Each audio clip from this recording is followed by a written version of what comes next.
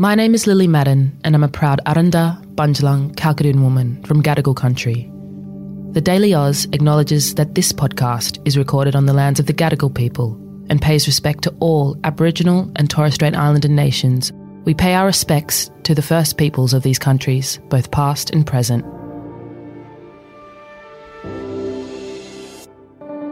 Good morning and welcome to the Daily Oz. It's Thursday the 9th of March. I'm Sam. I'm Zara. Melbourne's first medically supervised injection room is set to become permanent after a 5-year-long trial. This facility has changed lives and saved lives. I will never forget the day we announced this trial. There was a woman overdosed not 50 metres from the press conference and both Ambulance Victoria and Victoria Police had to go and run to that person's aid. While advocates have been calling for more supervised injection rooms, their rollout around the country has been very slow. So where are we at, and who's pushing back on more facilities rolling out around the country? We'll let you know in the deep dive, but first, Zara, what is making headlines this morning?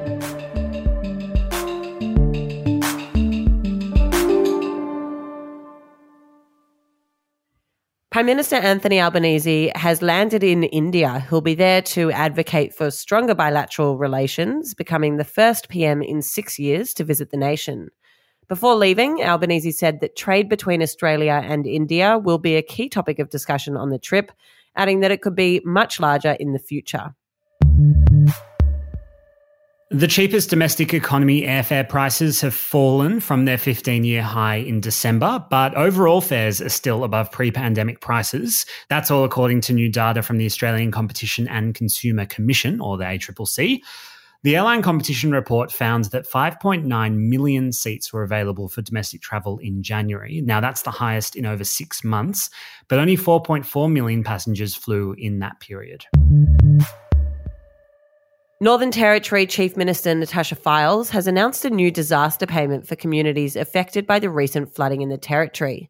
It comes after heavy rain in the past couple of weeks caused Territorians in several remote areas to be evacuated to Darwin. Damage to local infrastructure also caused significant supply chain issues. And today's good news, statues of the first 2 women to enter federal parliament have been unveiled in Canberra this week. Dame Dorothy Tagney and Dame Enid Lyons both entered Parliament in 1943 and served in the Senate and the House of Reps, respectively. The statues have immortalised a historic photo of Tagney and Lyons walking to the front door of Old Parliament House together in the first year they were in office.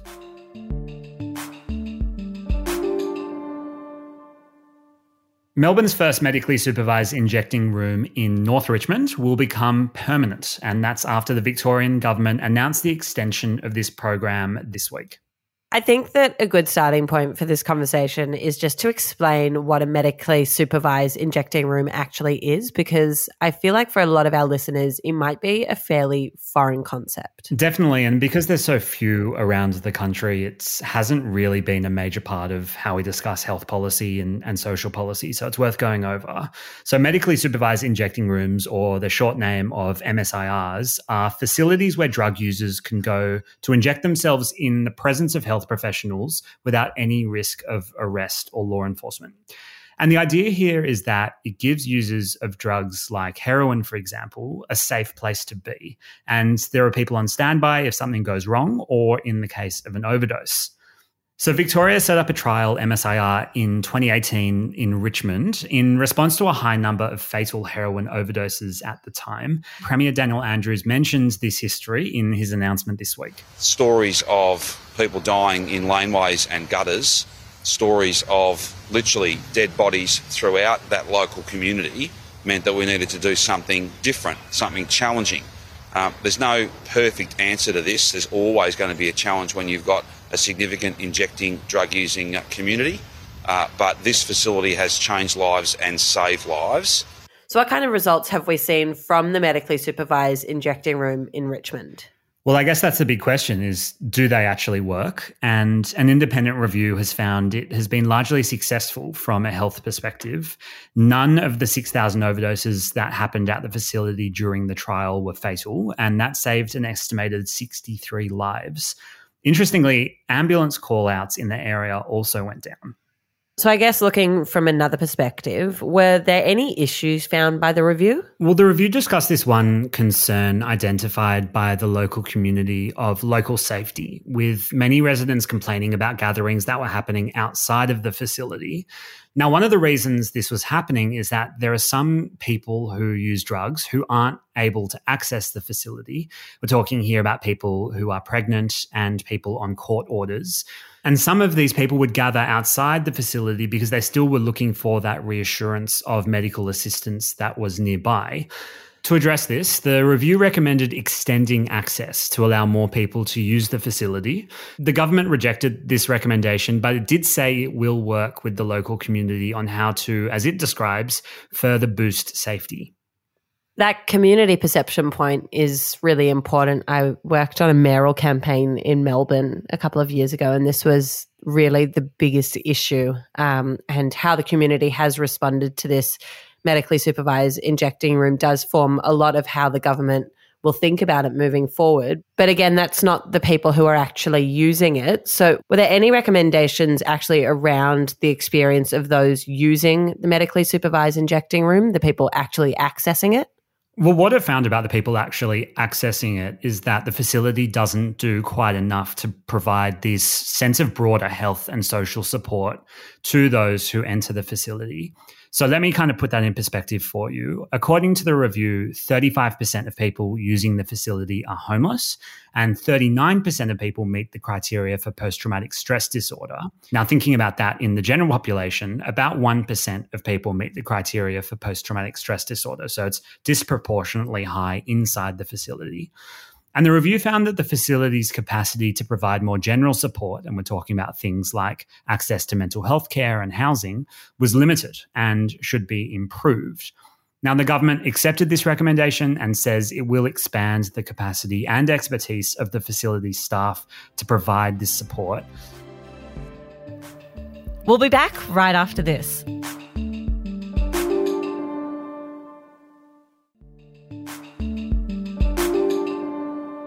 In order to actually make this room permanent, the government does need to introduce legislation, and that legislation needs to pass through Parliament. Is it expected to pass? I imagine it's fairly controversial. It is, but it's also expected to pass Parliament. The government requires the support of either the coalition or 5 others to pass through the state's upper house. The coalition says it supports an injection room, but not in Richmond, citing concerns about the current location near a primary school.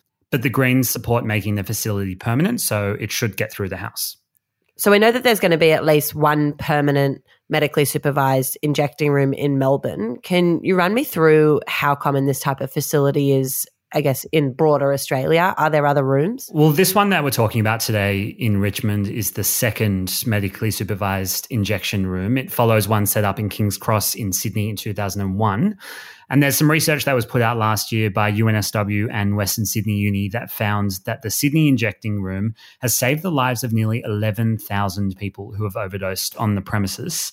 But apart from that, those two are the only active safe injecting room sites in Australia. I mean, hearing those numbers certainly spells out a compelling argument for more of these sorts of rooms. Is there a push to have more either outside of Sydney and Melbourne or within those cities where one already exists? Well, there's actually already plans for a second room in Melbourne's CBD, but there's some delays there in where they're going to put that one. There's also been persistent calls for another safe injecting room in Sydney for many years now, and particularly to serve those in Western Sydney.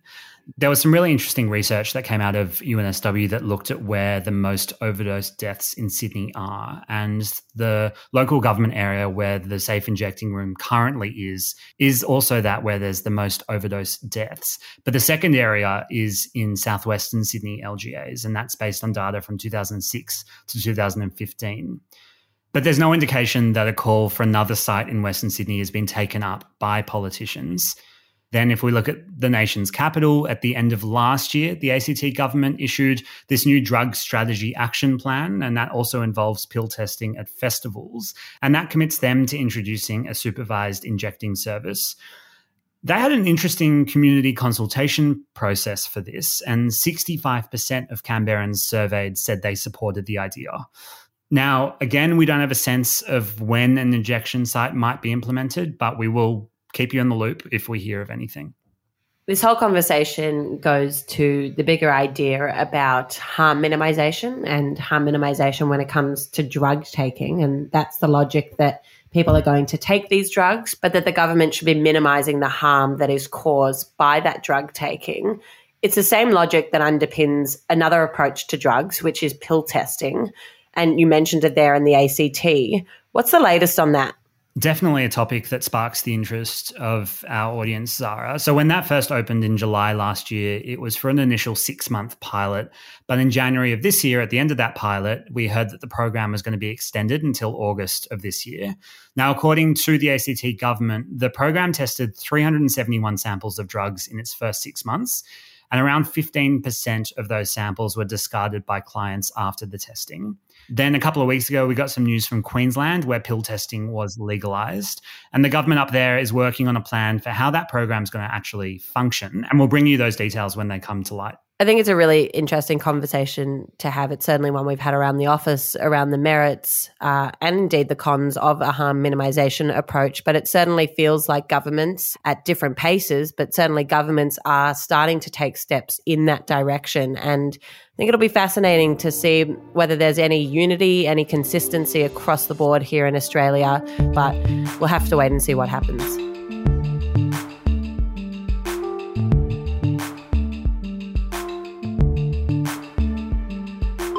Thank you for joining us on the Daily Oz this morning. If you learned something from today's episode, don't forget to hit subscribe so there's a TDA episode waiting for you every morning. We'll be back again tomorrow. Until then, have a great day.